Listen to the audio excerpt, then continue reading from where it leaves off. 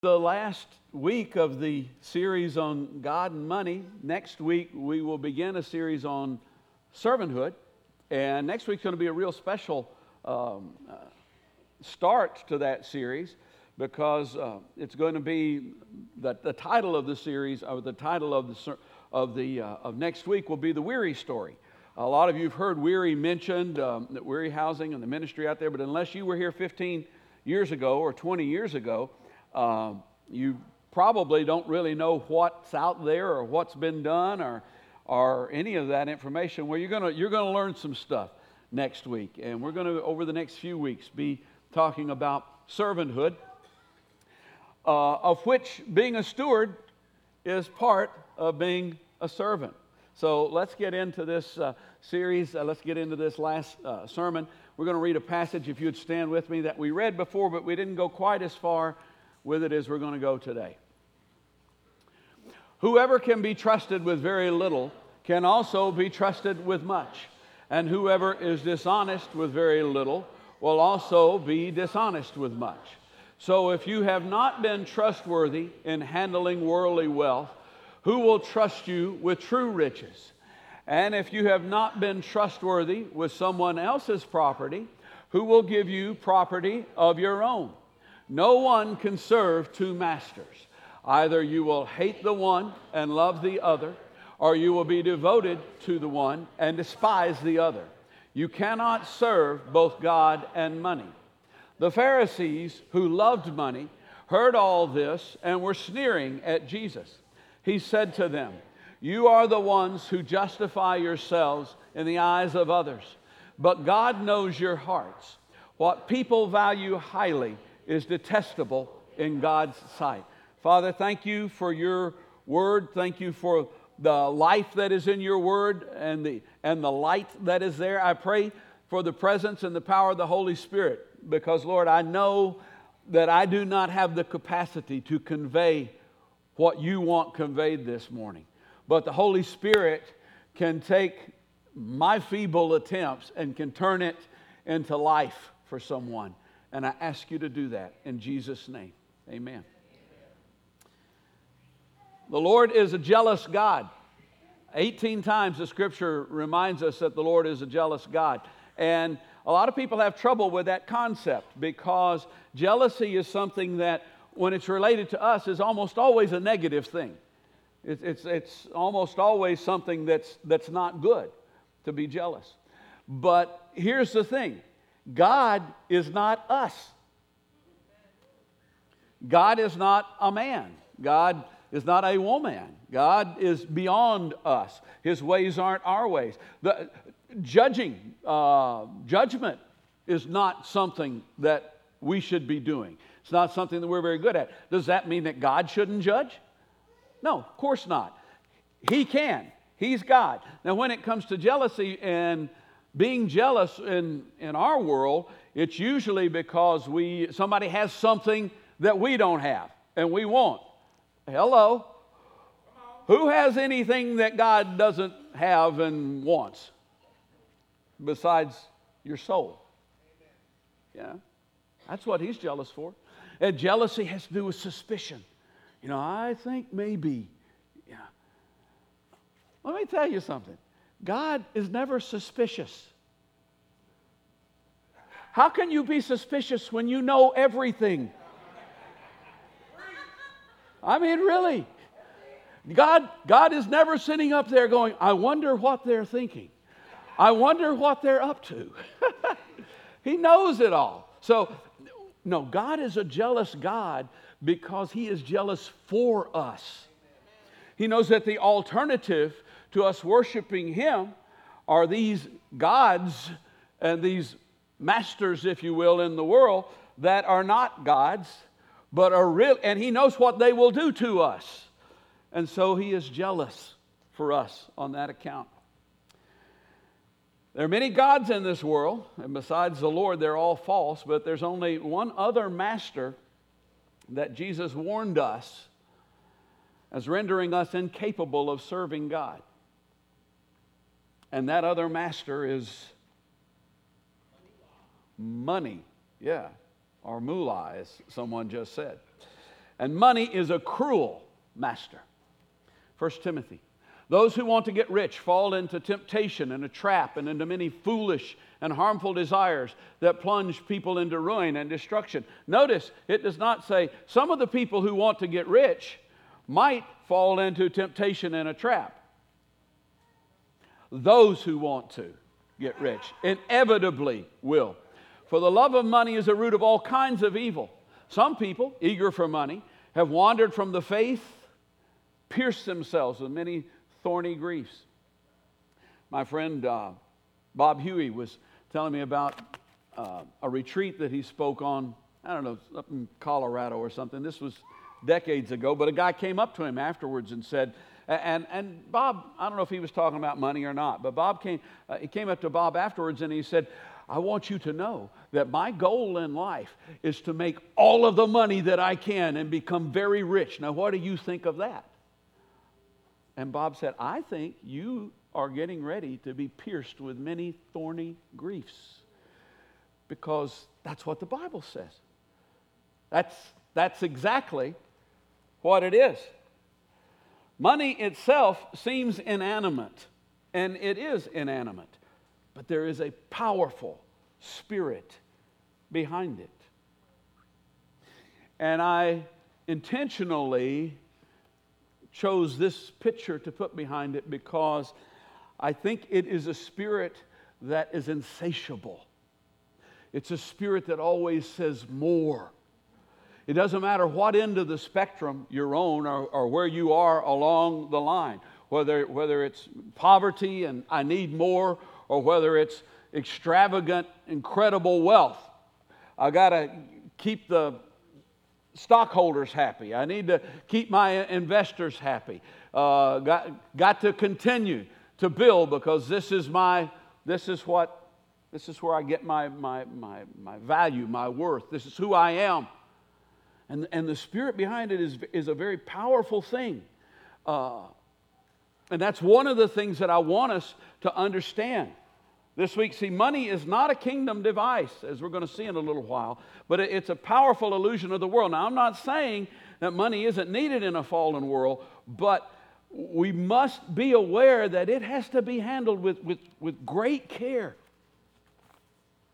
If you buy a ladder and take it home and open it up and set it up, you will read such things as, warning, do not stand on your head on the top rung of this ladder. That could be dangerous. You'll find all kinds of ridiculous, do not operate this toaster while bathing. You know, that kind of stuff is literally on those things. This doesn't come with a warning on it anywhere. Somebody was saying, well, it says in God we trust on it. Yeah, and that's not disingenuous, is it? Yeah. No. There are no warnings, but there should be. There should be. And God gives us plenty. Now, it's not an evil thing, it's a powerful thing. You don't handle a bottle of nitroglycerin the same way you handle a bottle of water, because one is very powerful and can do some powerful stuff. And that's the way that it is with money. Money is also an illusion. It stands for something that is real, but is itself virtually worthless. I mean, really. I promise you, a $100 bill tastes exactly the same as a $1 bill. It'll cover just as much of you as the other one will. It used to be backed by precious metals, but precious metals, quite frankly, are useless unless you want to make a piece of jewelry or something. You get right down to it. Now it stands for the full faith and credit of various governments, not just ours, but various governments, and it's only worth something because we say it's worth something. And that's what it amounts to. Proverbs 11:28, those who trust in their riches will fall, but the righteous will thrive like a green leaf. And in Proverbs, I'm only pulling out a couple of verses here. There are a lot of different things that are similar, but Proverbs 20, 3:5, cast but a glance at riches, and they're gone. They fly off to the sky like an eagle. When we were in Zimbabwe back in the mid-'80s, the Zim dollar was worth about 62 cents on the exchange rate. So, if you had 20 Zim dollars in your pocket, you could do something with that.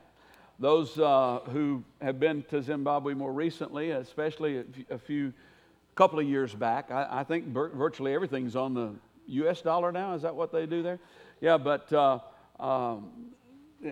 they got to the place where if you wanted to go buy lunch, you needed to take a couple of $1 billion with you.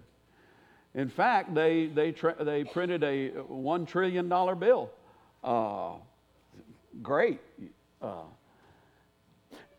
But it's not just, you kind of go, well, yeah, that's funny money. That's Zimbabwe. Hey, listen. When I was a kid, when I want to convert things and what they cost now and compare them to when I was a kid, I use a multiple of 10. I mean, gas is right now, I think it's like $3.10 a gallon or something. At least you get it in Smyrna. When I was a kid growing up, it was 31 cents a gallon. I mean, something like that. $25,000 family car was about $2,500 then. And it works pretty much with everything except health care. You get right down to it. That one gets a little crazy. But when Margaret and I got married, a year after we got married, I got a job with the Social Security Administration, and I think I started at $13,000 a year, something like that. And the first few weeks we went through training, and the guy who was over the trainers, I don't know how many times I heard him say this, but he said, man, when I first started working here, I would have signed a lifetime contract for $10,000 a year. And he would have been doing okay, let me tell you. Anybody want to sign up for $10,000 a year for a lifetime contract at this point? No. Okay. Money is just, it flies away.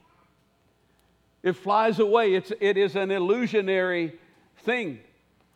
Those who want to get rich fall into temptation and a trap. Many foolish and harmful desires that plunge people into ruin and destruction. And boy, doesn't that sound like fun. The love of money is the root of all kinds of evil, and often you'll hear people correct the quote, because people will say money is the root of all evil. Well, it's not, it's just money. But it's the root of all kinds of evil, and people will go, it's the love of money that's the root of all kinds of evil.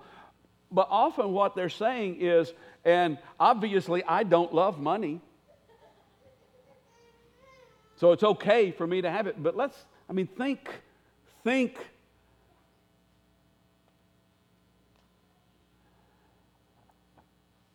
The love of money has been used to mess up a whole lot of things. How many marriages have been destroyed because of money? And sometimes, we tend to think that, they argued about money because they didn't have enough and all of these issues are coming. No, that's one way for money to mess it up. How about the marriages that don't exist anymore because he or she spent 80 hours a week chasing money rather than cultivating a relationship with their spouse? How about the marriages how about the marriages where he or she spent months being sure they got to the mail first so that the other one didn't find out what was being spent and how much debt they were in, and then when they found out, it was kind of like, can I trust you anymore? So you're talking about debt. Look, when you talk about sales and debt, and you're talking money. That's what you're talking about.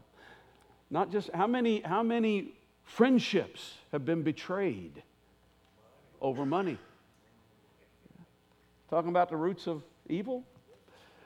You can't really see that, and even if you could, there's 30 pieces there, by the way. How many families uprooted, either voluntarily or involuntarily, about money? I mean, taken out of a situation that was healthy and strong and supportive and totally moved somewhere else and came apart because, well, that job paid better or the job's dried up here or whatever. I mean, money. How many, wrong way.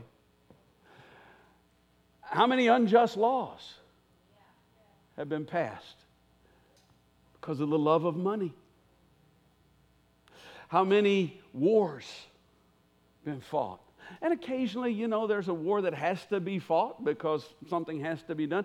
But a whole lot of them are about this. How much pollution has been brought on the planet for money? How much have people absented themselves from worship and from fellowship for money? I hope you understand. I'm not trying to make anybody feel bad, and we're going to start feeling good here a little bit in a couple minutes, and at least one of us feels good right now. But yeah, actually two of us. I'm feeling pretty good too. But I don't judge. I can't see into people's hearts. I really can't. And so I've got enough to deal with in my own heart, to look in somebody else's heart and deal with it.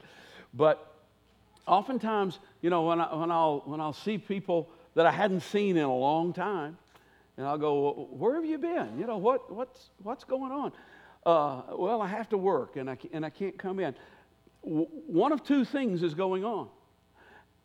And sometimes I get an inkling as to which thing is going on, but it really doesn't matter if I've got an inkling or not.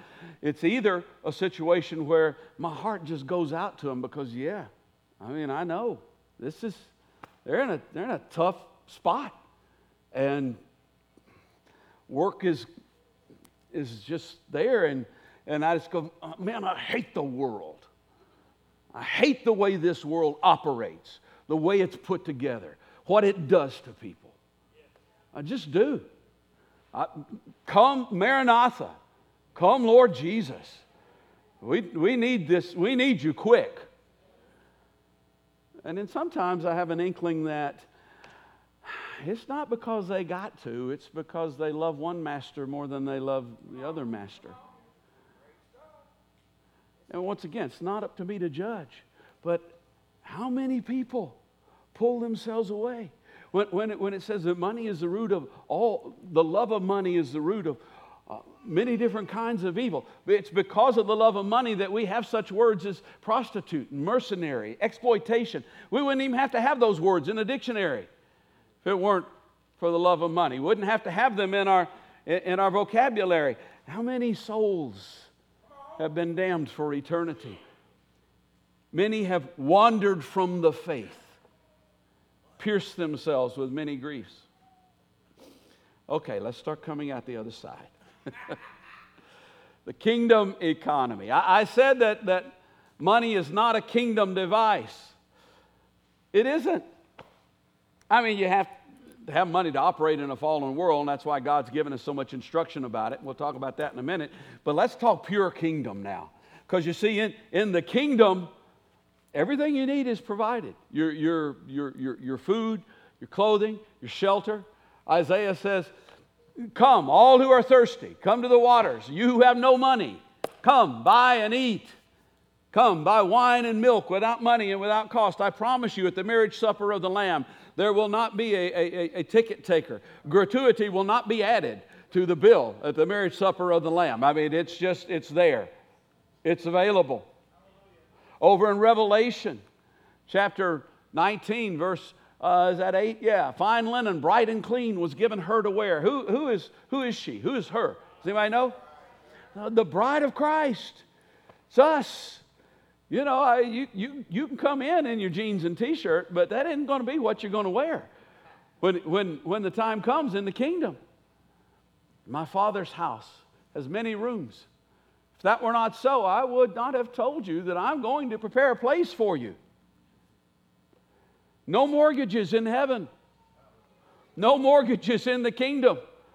Food, clothing, shelter, all of those things are provided. And you know what? Let me do a barometer test right now, because probably some of you, oh Lord, probably some of you are at this point thinking, that's crazy talk. You're just talking crazy stuff right now. You know, get real. That's why I wanted to go this far in the verse. The Pharisees who loved money heard all of this and were sneering at Jesus. That's crazy talk. You're just talking crazy stuff right now. You need to get real. You need to actually get in touch with what's necessary. Well, these were the guys who loved money. They just didn't know it. Psalm 1:1 says, "Blessed is the one who does not walk in step with the wicked, or stand in the way that sinners take, or sit in the company of mockers." Because as we go along with conventional wisdom, as we go along with the spirit of the world and the spirit of the age, we ultimately get in the place that when we hear the truth of God's word, we go, begin to mock. Begin to feel like that can't be right. But you see, what people value highly is detestable in God's sight.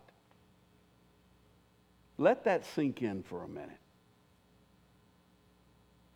Psalm 49 says this: "No one can redeem the life of another or give to God a ransom for them."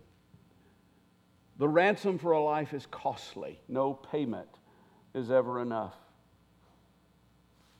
What is a soul worth?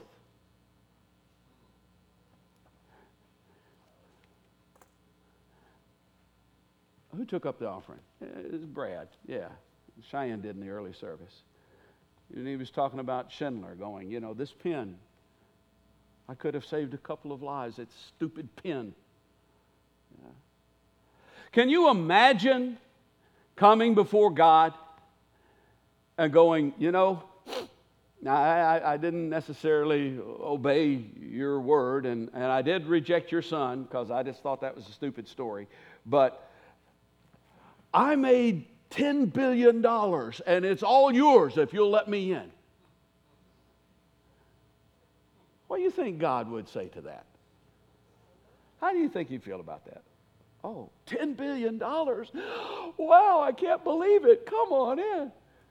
No, that's not. One of the things that I've discovered is that most weeks I can say stuff that is, somewhat amusing, and people will, but when I'm talking about money, I can be really funny, and people are going,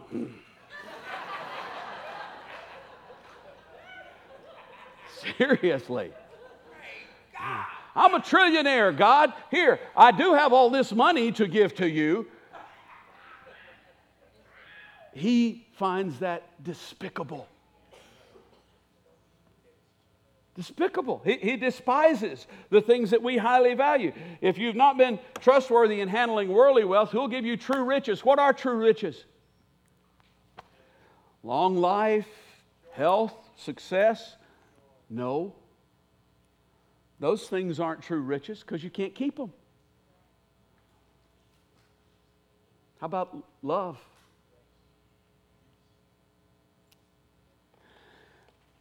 Say you don't need no diamond ring, and I'll be satisfied. Tell me that you want the kind of things that money just can't buy. I don't care too much for money. Money can't buy me. Oh, you people.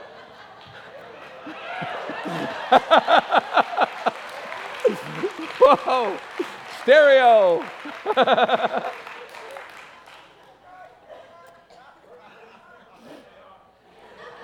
Yeah. Light? Oh, you go, well, yeah, I get a bill from the light company every month. Well, not if God turns the light off, you won't. What does it cost to walk outside and see things? God Himself? Oh, yeah, I need to say this. Because it fries my bacon. To watch, to hear somebody going, send in $100, and everybody who sends in $1,000, God's gonna,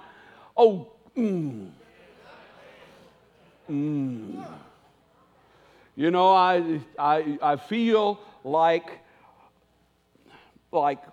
Paul did, or it was Peter actually. Yes, it was Peter, to whom Simon said, hey, I'll give you money if I can lay my hands on people and they get the Holy Spirit. Peter said, no, you won't either. I'll tell you where you and your money can go.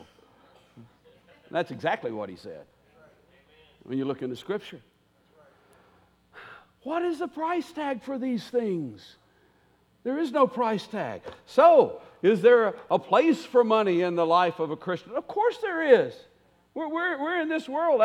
That's why he gave us so much instruction about it. It's not, the place is not the level of greed that has crept into a lot of teaching.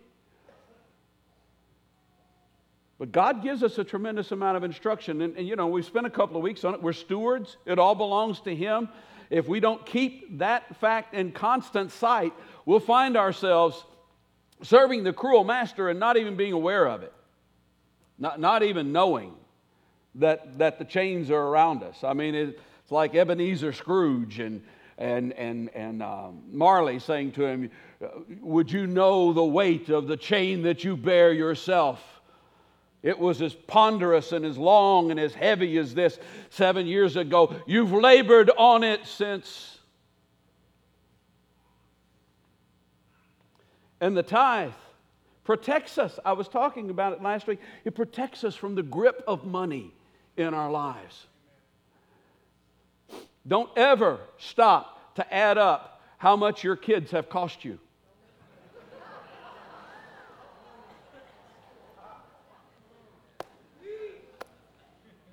I was talking to a guy a couple of weeks ago, and he and his wife had just had a child, and they were thinking about having another one, but they were trying to, and he was saying, yeah, they say it costs $600,000 to raise a child now. I thought, wow, I've got $1.8 million invested in.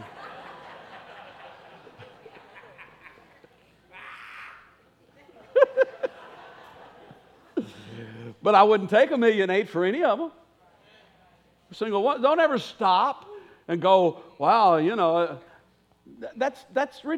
comparing something worthless with something real, with something that really matters there. And the same way, don't ever go, boy, what could I do with this money if I didn't tithe with it? That's a trap. That is a dangerous trap. See, the tithe makes the rest holy to the Lord. I promise you, 90% that has been tithed on will go a lot farther than 100% without the tithe. I mean, it just does. It always does. Sometimes people ask me about first fruits and what that means. Let me just take a second on that. Let me tell you what it means to me. Because obviously we aren't an agricultural society, so when it comes to first fruits, it's not necessarily, the first share of your crops. And I'm not a farmer. Anytime I've tried to grow things, and let me just say they've all been legal. And but anytime that I've tried to grow things that were supposed to be edible or consumable, I mean, yeah, no, that's not something I'm going to know. It's not something I'm going to bring in my house, and I'm sure not going to take it to his house.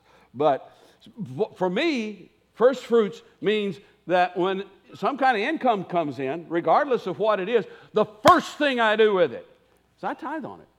Because that part's holy. That's sacred. That belongs to the Lord. And, I don't take care of everything else and then see if I can tithe. No, you tithe first, and then He takes care of everything else. Now, you still can't be stupid. Seriously. You don't get ridiculous with this, but if you'll just be a little bit sensible and put Him first, then He takes care of everything else. And don't stop to think, what could I do with this? Well, let me tell you what you could do with it. Less than you can do if you give it. That's what you could do.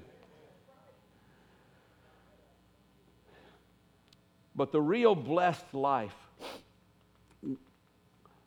goes beyond balancing the checkbook that belongs to God. It goes beyond setting the budget of what belongs to God.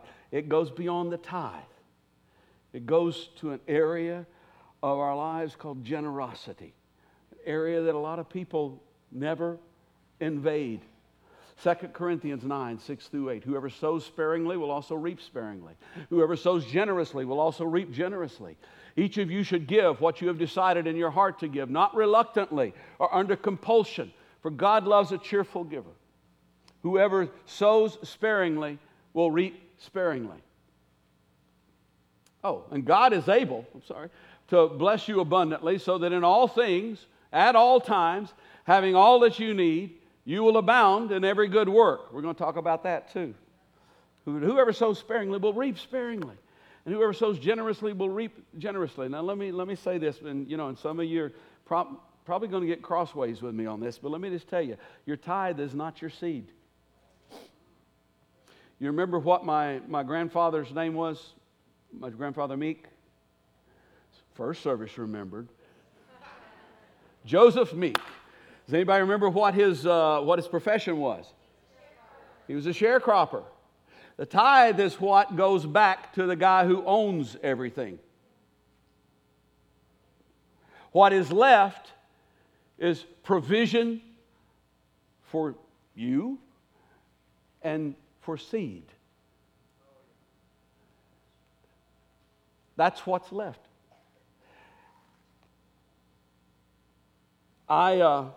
Back when we first came here, it was lean for a few years. I don't know how many. It was back then, but it was lean and there's been some lean years, that have happened, especially around 2007, 2008. There was some tough times there for several years.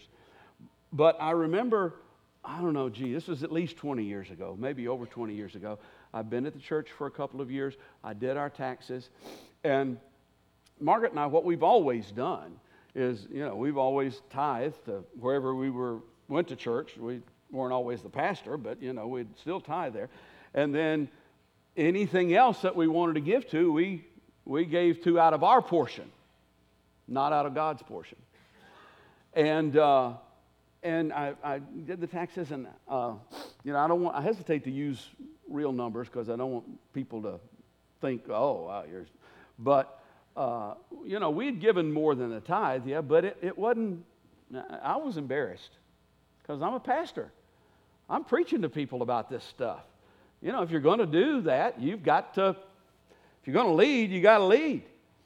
And the Lord just really convicted me about it. And I went, okay, God, I've got in my heart a baseline. And this is the tithe, and this is the rest of the baseline for what we're going to give each year. And you know what? Every year, the Lord just provides. You plant seed. You plant seed. You watch it grow.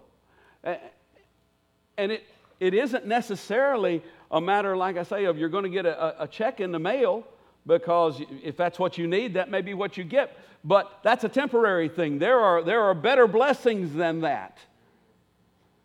Every man should give what he's decided in his heart to give, not reluctantly or under compulsion. And if you don't address this issue, if you don't address it in your heart and get it clean and get it there, then the only other options you have are to not give or to give under compulsion. Give because somebody's forced you to. And both of those are wrong. Both of those are wrong. And please understand me. I'm not trying to make anyone feel bad, because I know that some of you are in situations where tithing itself is just, seems almost impossible. And maybe you have a spouse who isn't in agreement with you on it, or situations like that. Hey, God's mercy is great. It really is. And I'm not trying to pour out condemnation on anybody, but it's my job to tell you what the Word says. It's my job to let you know what God has said about things. And so that's what I'm doing. You have to address this issue in your heart so that it's not a matter of, boy, I don't know, these kids sure have cost a lot. I don't know if it was worth it or not. No, you don't think that once they come. You know, once they come along and they want something to eat or they want PlayStation 3 or whatever it is, you know, if you feel like it's good for them, you will move heaven and earth to give it to them. And when it comes to this with God, you just do it. You do it because you love. That's how you do it, not under compulsion. Because God loves a cheerful giver. Why? A cheerful giver says two things. One says, I trust God. I trust Him. And I care about other people. And you put that combination together, and you got something powerful going on. And God is able to make all grace abound to you, so that in all things at all times, having all that you need, you will abound in every good work. All grace, not just money. Money's grace, but not just that. See, we measure things by money, but that's a faulty plumb line. In the kingdom, the more you give, the more you get. You can't get more without giving more. And it's not just about money. My dad used to say all the time, you know, if you come to the service and you didn't get anything out of it, it's because you didn't put anything into it. If you put into it, you'll get out of it. And it's true. But that's the way that it works. And not only that, the more you give, the more there is. How is that possible? Well, it's because it's the kingdom. It's not the world. And so, He's able to make all grace abound unto us. Giving is always sowing. And in the end, the love you take is equal to the love you make. Can't be greater. That's not Scripture, but that is the Beatles. That's true. You can't get really without giving. Give smiles. Get smiles back. Unless it's Sunday morning and it's close to lunchtime and you're preaching. But you guys know I'll stop on time, right? You will be made rich in every way so that you can be generous on every occasion. Oh, wouldn't you want to do that? And it's not just money, rich in mercy and forgiveness. Rich in faith. Each step you take in becoming a faithful steward increases your faith in the owner. And you can touch others with your faith. Rich in spirit. That generous spirit is joyful and it's rich and it's a wonderful way to live and it enriches those around you and it makes the world a livable place. There's enough misery in this world as it is.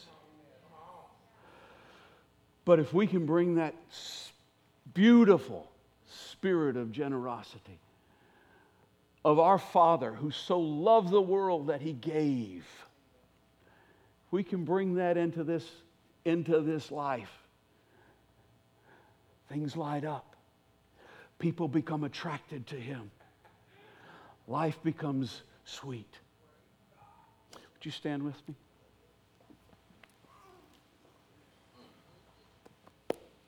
Well, those who are going to pray for people, come forward. And those of you who need prayer, if you'll bring $100.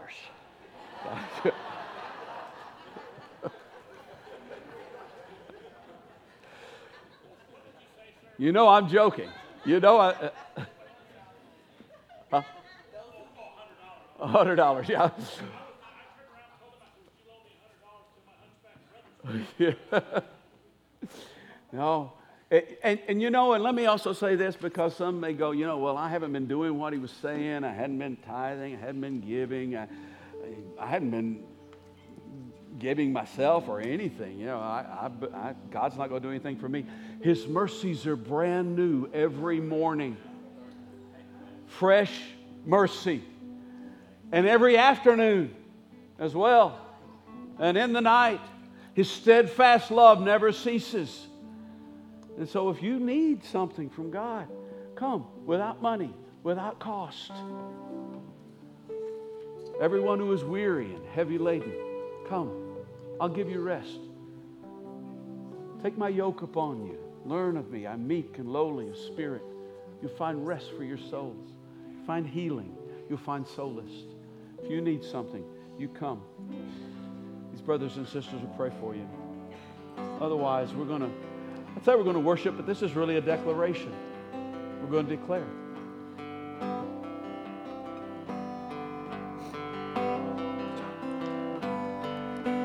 Come and fill our homes with your presence. You alone are worthy of our reverence. As for me and my house, we will serve the Lord. As for me and my house, we will serve the Lord. As for me and my house, we will serve the Lord. We will serve the Lord.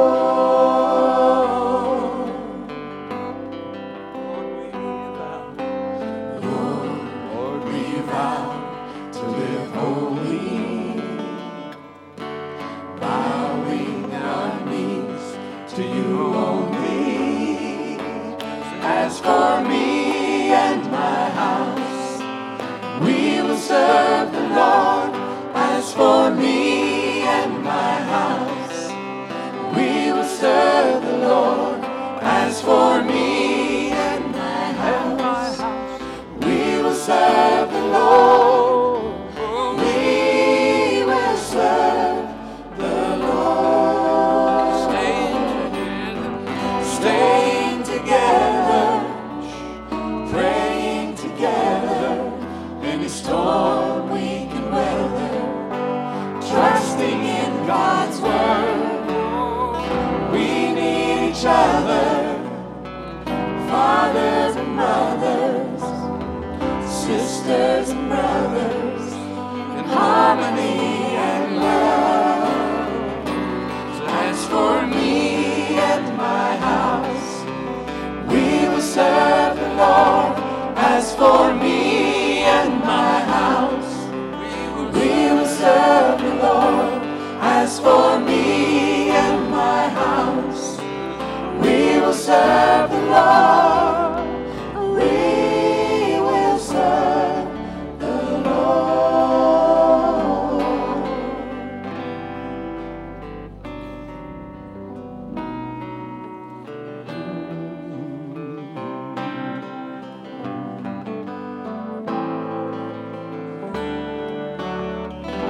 Choose this day whom you will serve.